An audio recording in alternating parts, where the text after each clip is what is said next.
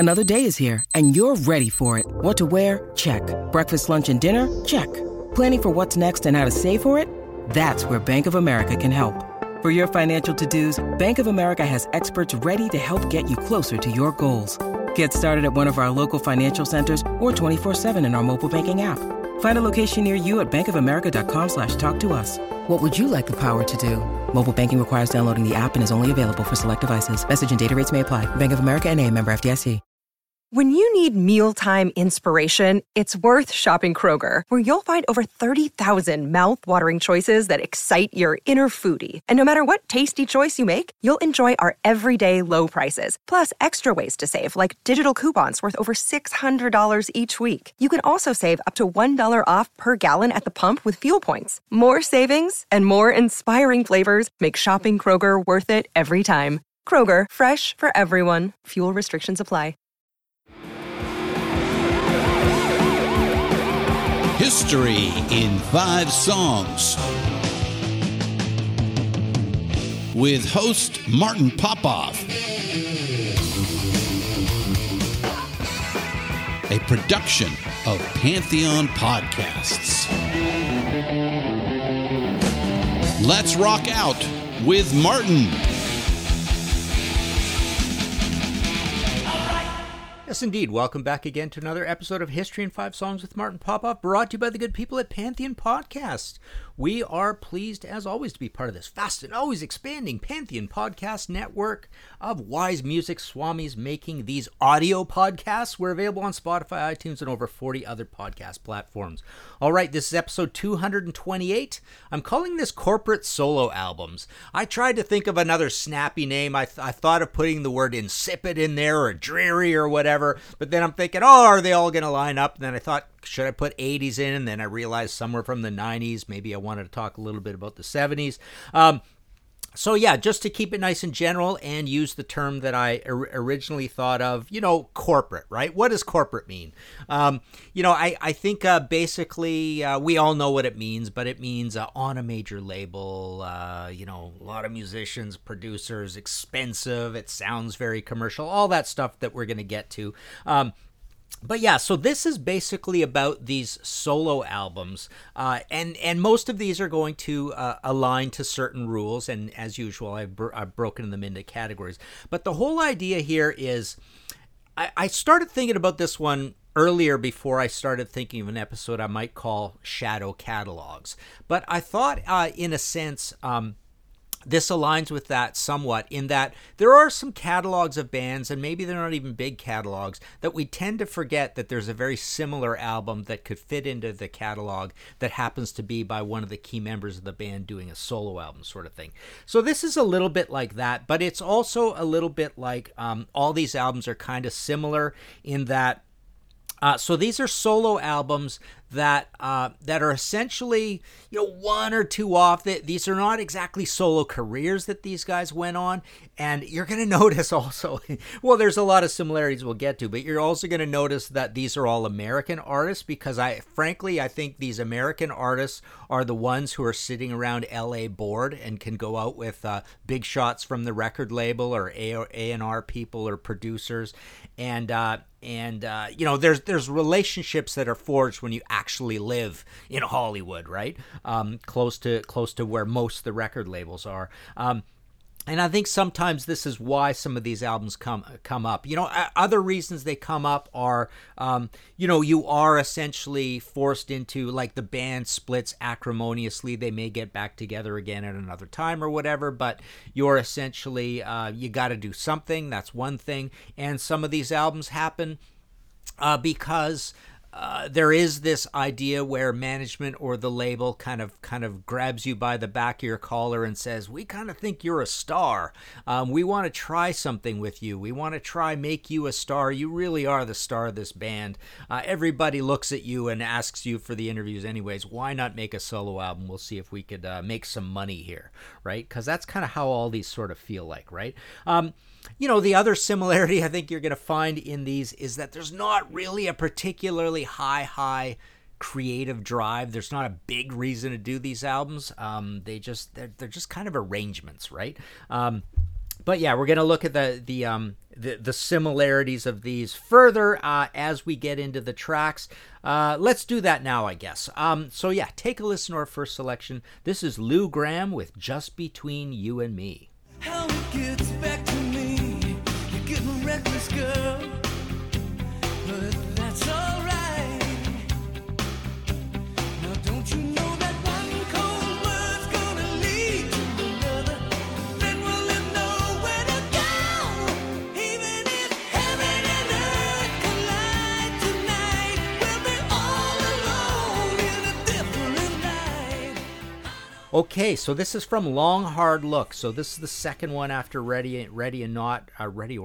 This is 1989. The theme here is these album covers. So I wanted to pick one that really, aligns with this album cover thing. So I like that the title is Long Hard Look, because what you get out of these corporate solo albums is, that rock star, just him on the cover, staring at, or her, Stevie Nicks kind of fits into this a little bit. What's her name from the Motels? I think she's got one too. I didn't really include it here, but yeah, the idea is this Lou Gramm cover is perfect for our cover theme, because it's just Lou on the cover. And what else do we have? We have a black and white photo, right? So these are often black and white photos, very conservative corporate type, so we don't go too crazy. Solo artists don't get logos, basically, right?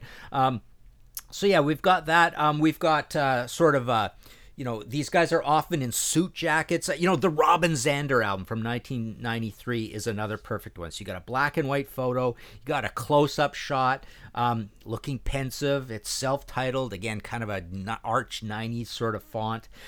Buck Dharma Flat Out. Not as characteristic cover-wise, but it does have that clean sort of look. I mean, he's on Portrait, right?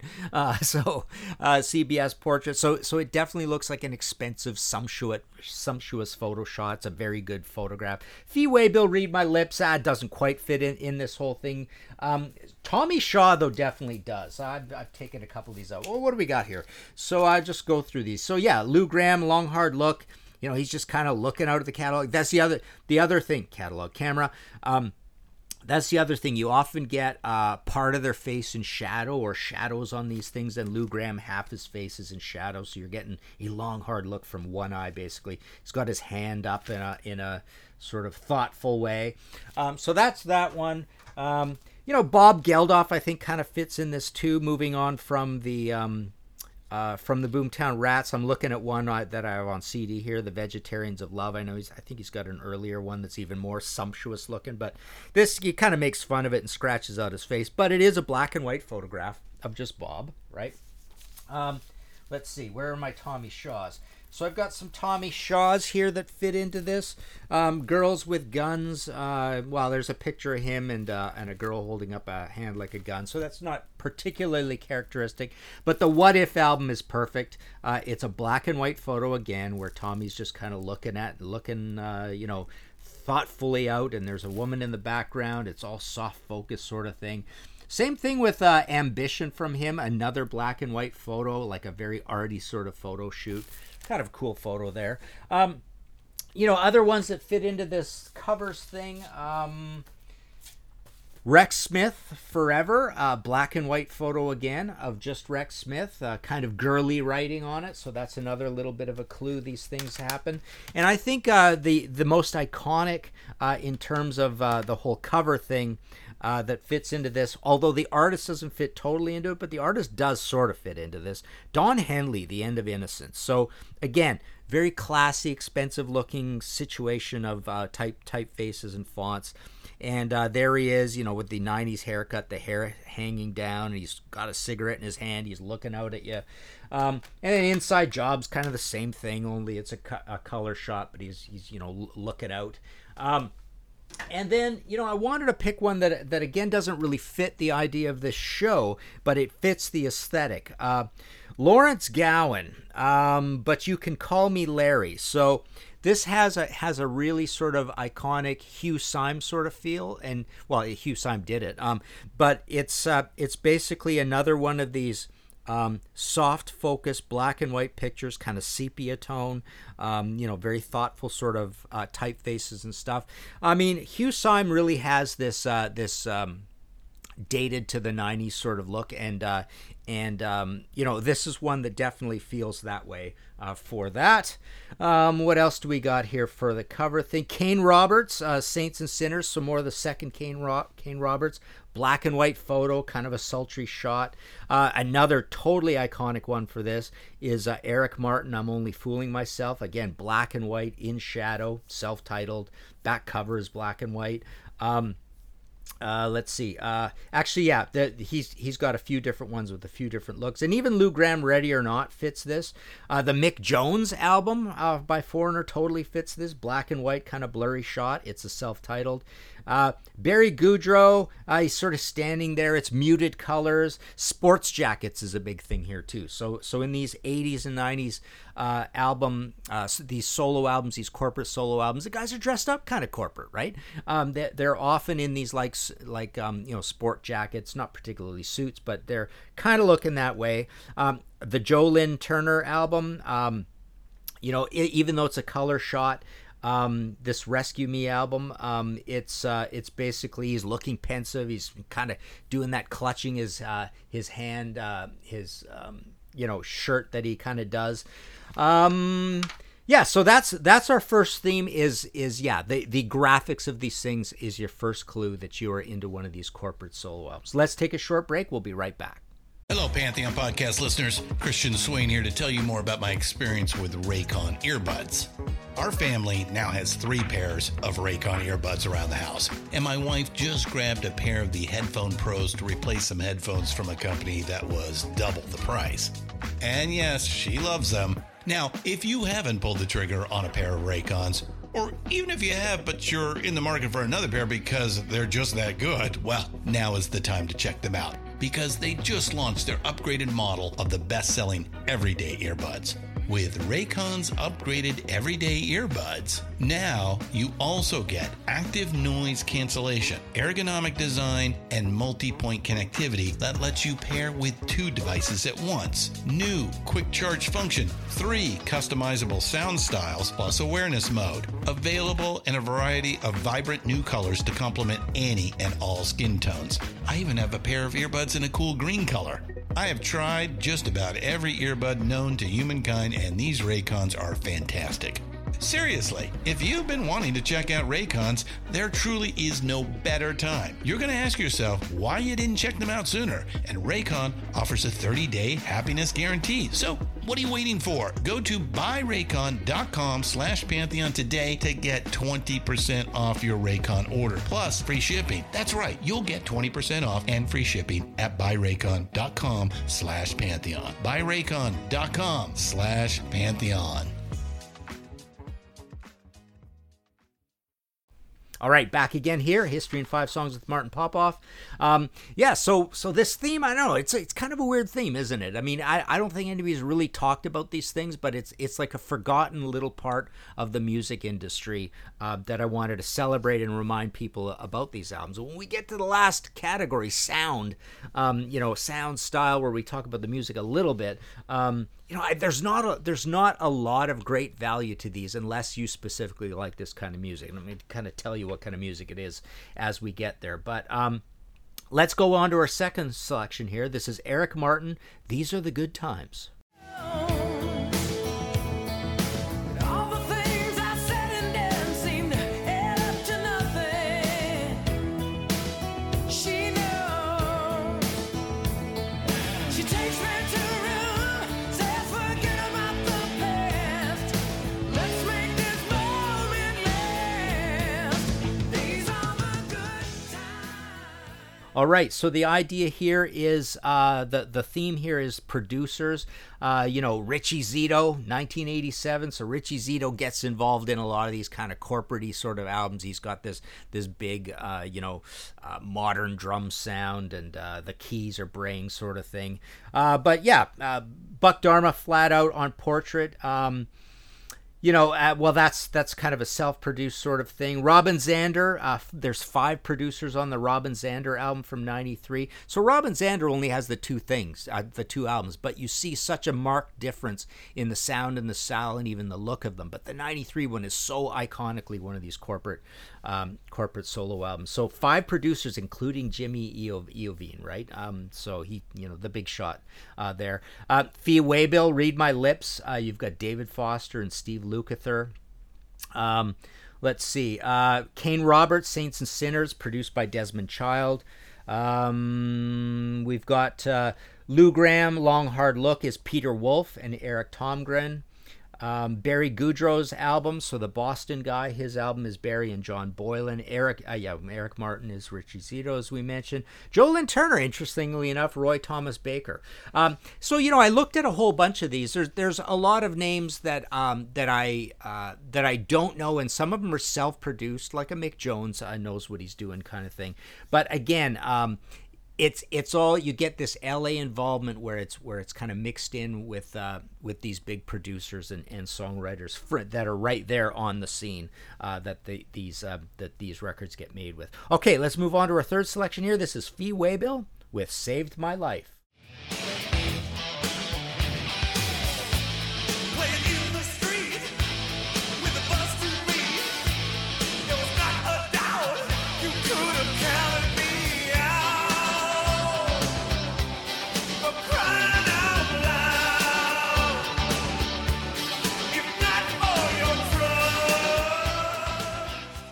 Okay, so what do we think of this album? So again, I keep forgetting this album exists somewhat. I'm looking at my copy now. I got it signed by Fee and Prairie Prince and Roger Steen. These guys are kind of involved a little bit, but basically, no. I mean, essentially, this feels exactly like a Tubes album, but again, a little more corporate, a little more pop, a little less quirky, a little bit less charm. The theme here is musicians.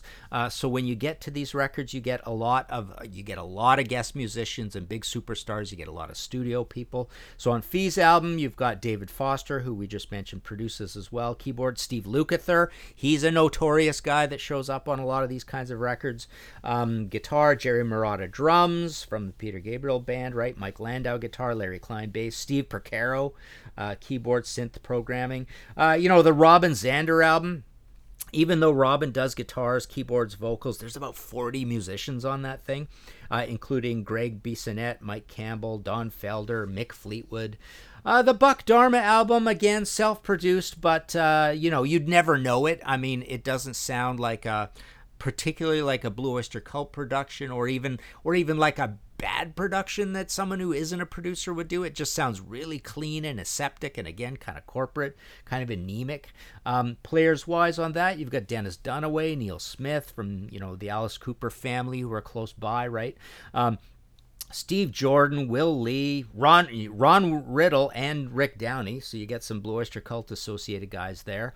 But yeah, otherwise this one, he's the thing with Buck is he's an East Coast guy, right? So you don't get this large proponent of these or propensity or whatever of these LA guys coming in.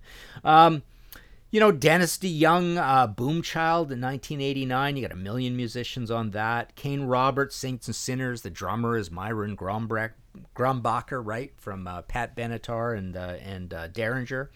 Lou Gramm has Nils Lofgren as part of his album. Mick Jones has about 30 musicians on that. Ian Hunter, Hugh McCracken, Andy Newmark, Dennis Elliott. So you often get on these corporate solo albums, you do get a little bit of, the band coming in sometimes as well, showing that band relations are generally not that bad, I suppose, in some cases.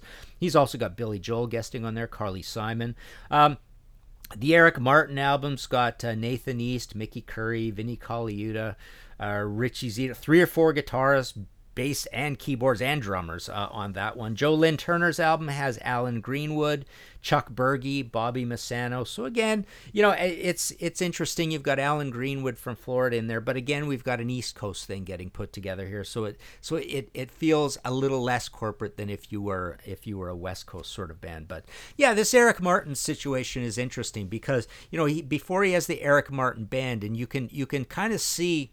You can kind of see this thing happening where, okay, now we're really trying this. We're really trying, you can hear from the sound of that song that we're really trying to, let's see if we can make this guy a pop star, right? And we're going to bring in all the 80s tropes to try work it that way and see if we could break this guy big. Because the other sort of theme with this episode is that there are guys who make these iconic corporate solo albums, but I didn't include the ones in effect that it worked, so they go on to have a solo career. So you've got your likes of your John Waits, and again, like I say, sometimes these things start because the old band breaks up, and what else are you going to do, right?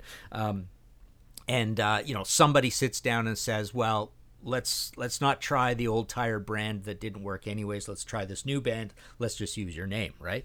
Billy Squires, another example of that, where you could say there was one of these, but then all of a sudden he's doing better than Piper.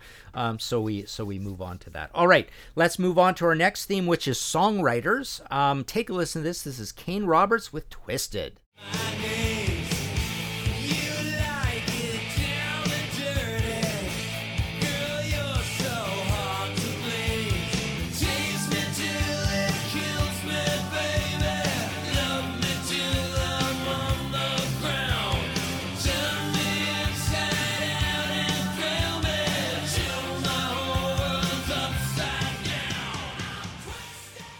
Okay, so again, even the first one looks so different and sounds different. It doesn't. I don't really feel it gets included in this. But man, this Kane Roberts album.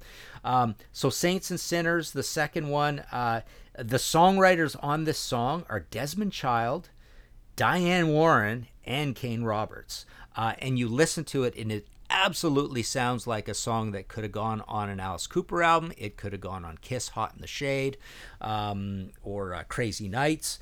So yeah, it's absolutely, and there's a bunch of material on here that just sounds like Alice Cooper trash, hey stupid type stuff, right? But yeah, on the songwriting front, we've got the Robin Zander album. Almost every song on there. So this is iconically how these things happen as well. Almost every song on there is Robin writing with somebody, and we know Robin Zander does that. He's a song collaborator at times, so he's done this for other bands and in Cheap Trick and whatnot. So yeah, that's an interesting thing you see with these corporate solo albums. So it's Robin writing with a bunch of different people, but Neil Young's on there, Dave Stewart's on there, there's a Harry Nilsson song on there. Fee Waybill, Read My Lips, again, Foster, Lukather, Waybill. So they're almost all David Foster, which is about as corporate as you can get, and Steve Lukather and Fee. And there's one with Richard Marx. We've got the Lou Gramm album is basically Lou and Bruce Turgeon. Although when we get to a Long Hard Look, you've got Bruce Turgeon and Peter Wolf. Peter Wolf was a big part of that album. The Barry Goudreau album's kind of interesting because you've got Brad Delp and Fran Cosmos. So you've got an early iconic Boston member and a later Boston member, and Barry. So that's pretty in-house. That's not too bad. Eric Martin is all kind of like publishing house songs, like song doctor songs, right? That's kind of the idea here. Joe Lynn Turner, you've got Joe and Alan Greenwood, so the Foreigner guy, the keyboardist. So it's Joe writing with his keyboardist mostly. Rex Smith, who we're going to talk about as a kind of an interesting special case. You get a lot of covers, and you get the Chin Chapman thing. That's come up a couple of times on here, but that's more of an earlier old school thing. You got Steve Lawrence, Bruce Hart on things. The beginning of the album starts out like that. Okay, let's move on to our fifth selection here. Take a listen to this. This is Tommy Shaw with Lonely School. And I've got to tell you now, I've got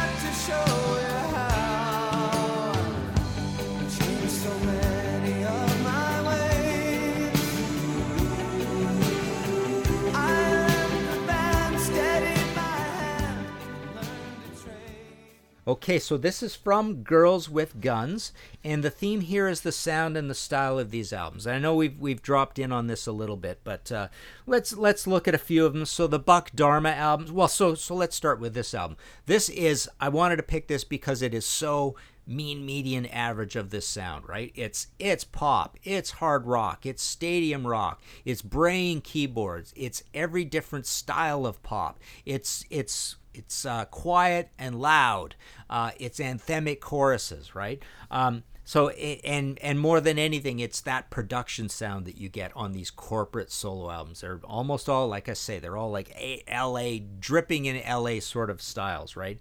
And sounds and these dated production sounds from the 80s with the big clattery tom-toms, big snare, tight, clacky bass drum as well quite often. But the Buck Dharma album, as we all say in the Blue Oyster Cult business, it's basically a poppy Blue Oyster Cult album, like very poppy, poppier than anything they'd ever done, and very clean and very kind of conservatively played. The Fee Waybill is like a loud, braying, obnoxious 80s tubes album. Right, so it's like the poppier songs off of like Outside Inside and whatchamacallit, what's the other one called? Anyways, those later albums and Completion Background Principle to some extent, but more of like an 80s vibe. The Robin Zanders, exactly like the Eric Martin, and pretty much like the Tommy Shaw, and pretty much like who else? The Joe Lynn Turner somewhat. The Kane Roberts is more like pop metal, hair metal, as we said, kind of like the commercial side of Alice Cooper. A big, massive production sound on that. The Eric Martin brings in a little bit. I almost could have included this version of Eric Martin a little bit in the Bruce Springsteen family idea, right? But he's more like in the John Waite family. So it's got these... these typical sort of heartland, Rust Belt, Midwest rock sort of choruses to it. A little bit of Bad Company to it, but more like 80s Bad Company. But yeah, Eric Martin kind of fits with John Waite. But like I say, he was sort of made to try this solo thing. Tried it a couple of times, and then Mr. Big happens, right?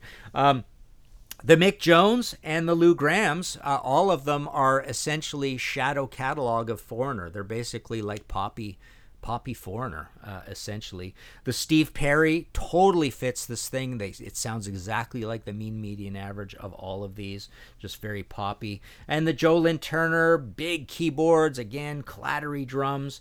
Rex Smith, we're going back to kind of an earlier, that's right, I didn't actually pick any Rex Smith to play here, but I wanted to talk about him for a second because, David Krebs is a good buddy of mine, and, he's told me that whole story about, so essentially what you have with Rex Smith is you have, an early blueprint of this idea. It's different than the Alice Cooper one.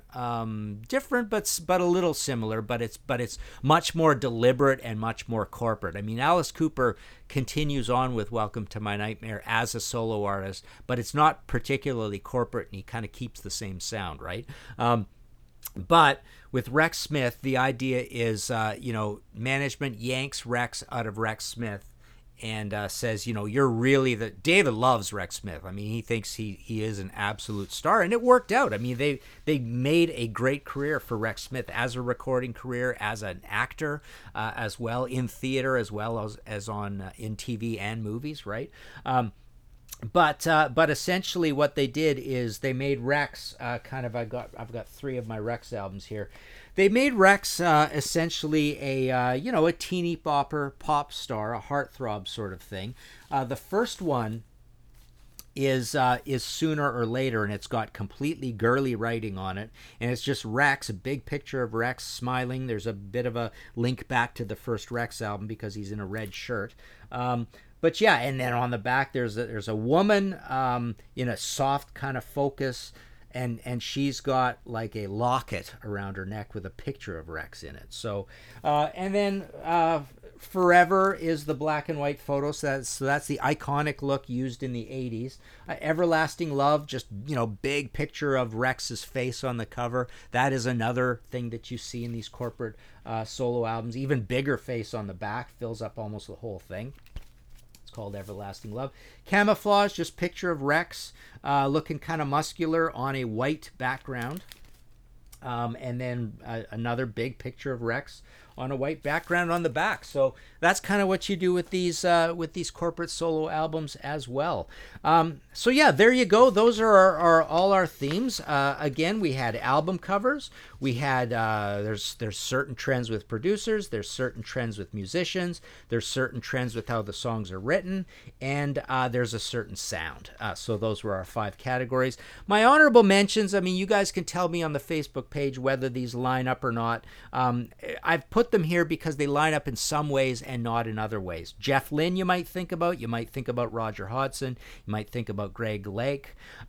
Steve Jones actually kind of fits this. He's what is he? He's almost, well, besides our honorable mentions, he's kind of our first British guy. Well, I mean, we might have had a few semi-British guys along the way here, but yeah, so Steve Jones, and he's also coming from a completely different discipline. But you think of Fire and Gasoline and the idea, so he kind of fits this because he moves to LA and he just becomes a guy hanging around, right? And then so they put him forward. Even the album cover looks like, okay, we're gonna try and make you a solo star. We're talking about the Sex Pistols guy here, right? So he fits in this thing as well. Richard Marx kind of fits, except he's never been a band guy. He's more of like a solo. But the look of the albums, the sound, the writers, all that stuff totally fits this. It's just that, he's not the corporate solo album, the one-off, let's try this, did it work, did it not work, blah, blah, blah. Debbie Harry, right? So you get Debbie Harry, Cuckoo and all that. She's Blondie, let's try Debbie Harry, see what happens. Freddie Mercury, does that fit? Mr. Bad Guy, I don't know. Stevie Nicks, does that fit? David Gilmour, again, not really. Because, when I'm feeling there seems to be a little bit more of an elevated level of creativity and a reason to make these albums. It takes it away from just being this kind of insipid, dreary, corporate, stifled, claustrophobic, aseptic sort of idea. So does that really fit? I don't really think so. Don Dokken, Up from the Ashes. I wanted to mention this one because the other thing with a lot of these albums is that they're not particularly a lot different than what they did in the old band anyways, right? And I think that you get that with that. Mick Phelan had mentioned a couple of these. I asked him and he gave some suggestions. And it gave some food for thought, even though I felt like it was a little off. But he mentioned Peter Criss. So, I don't... That's the other cool thing about this concept is that I went through a ton of the big bands, and you don't really feel that there are too many of these from most of the big bands. It is a bit of a rarity. And then when you see that similarity, that's what I found amusing and wanted to do. But here's one that's kind of interesting. So you do get these from, it's not just classic rock that does these, but John Doe, Paul Westerberg, Bob Mould. John Doe, the first one's got a black and white picture. It looks a little arty, right, compared to X. It's like mellower, more country, more roots rocky X. So that kind of fits this idea. Let's try make a star out of John Doe because it hasn't really turned out great for X. Same with Paul Westerberg. You start moving away. You get up into Don't Look Down. All Shook Down. You get into those later years and, at the end, you've got an album that was supposed to be a Paul Westerberg solo album. Then he goes solo, and what do you get? You get the black and white pictures. It looks kind of, pretentious or, it's less goofy, right? It's like, oh, we're making him out to be this serious artist. Maybe we can have a hit with this guy as a solo guy. So there's kind of a bit of a corporate bent in Replacements, assuaging over to becoming Paul Westerberg, right? Bob Mould, kind of the same thing. You had Husker Du, you got Sugar, but you got Bob Mould as a solo artist. What was that called? Workbook or whatever. But it's more serious looking, more thoughtful, right? And musically, he's kind of the same tooling, even though he does some more electronic stuff as well, but kind of the same thing. Does Mick Jagger fit in this?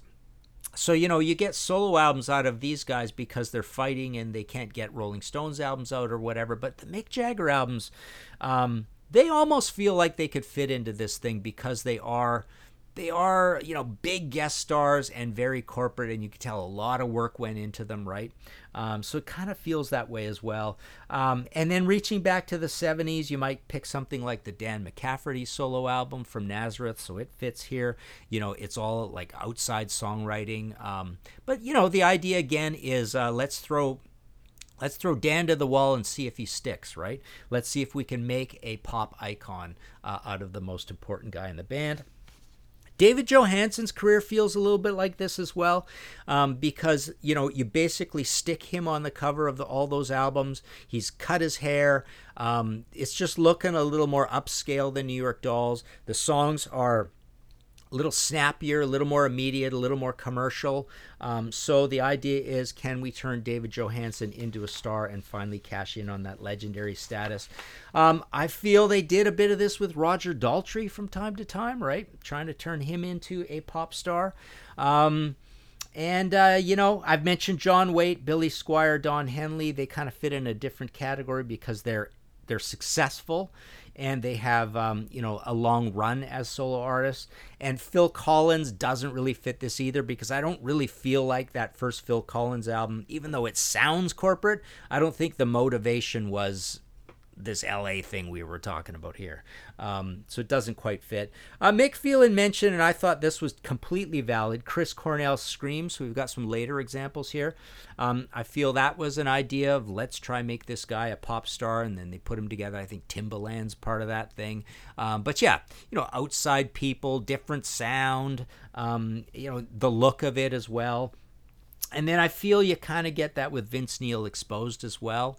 Put him together with some guys, make a better version of Motley Crue, with less personality, like saw off the personality edges, and just put him in front of this tight, efficient band. Even the front cover looks arty. It's technically, I guess, a black and white picture, but it's a little more than that, I suppose. Mick Phelan mentioned Feargal Sharkey.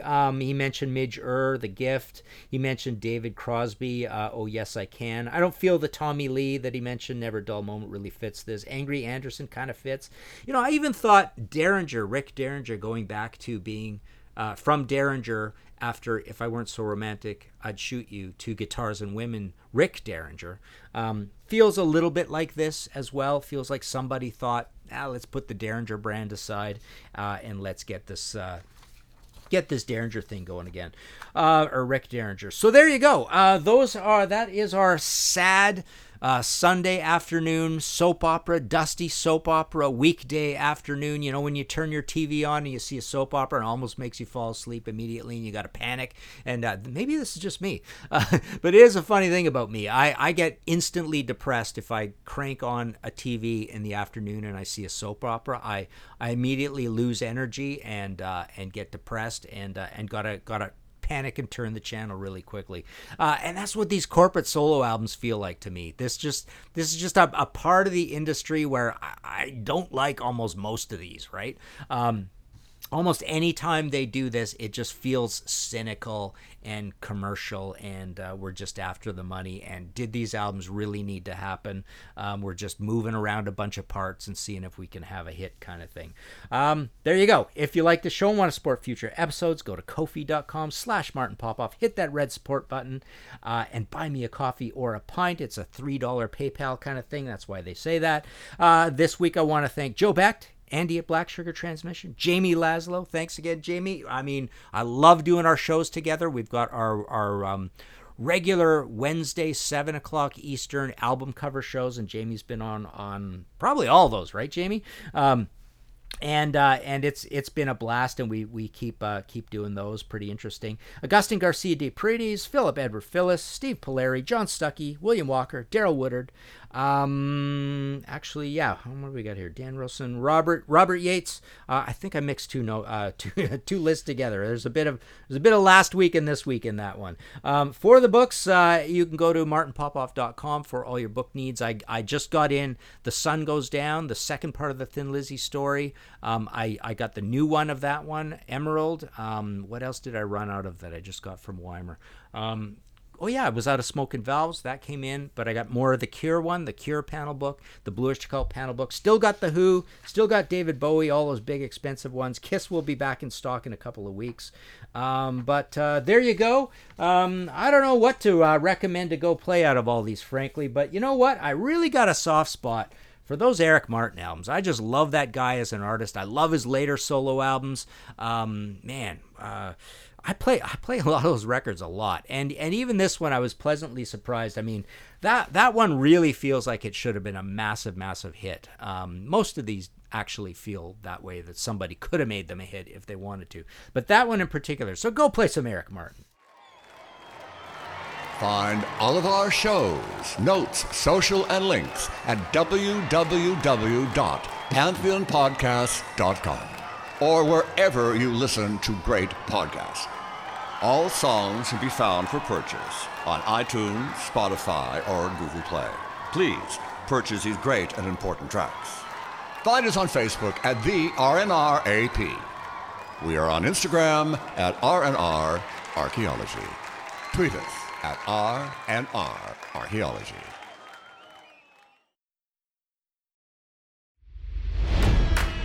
It's NFL draft season, and that means it's time to start thinking about fantasy football. FantasyPoints.com features industry-leading experts and prognosticators using proprietary hand-charted data to help you score more fantasy points. FantasyPoints.com is the place to go for whatever kind of fantasy football you play. Whether you play fantasy football, daily fantasy sports, or do a little bit of everything, Fantasy Points has the meticulously researched content to guide you to victory. And why wait for the fall? Fantasy Points also covers the new spring football league, the UFL. Join the guru, John Hansen, Scott Barrett, Joe Dolan, and other massive names in the fantasy football universe with an exclusive offer. Use code Pantheon for 15% off any Fantasy Points package, including the all-in package, with access to every article, tool, and data nugget that Fantasy Points has to offer. That's FantasyPoints.com and code Pantheon for 15% off at Fantasy Points. FantasyPoints.com, code Pantheon. Score more fantasy points.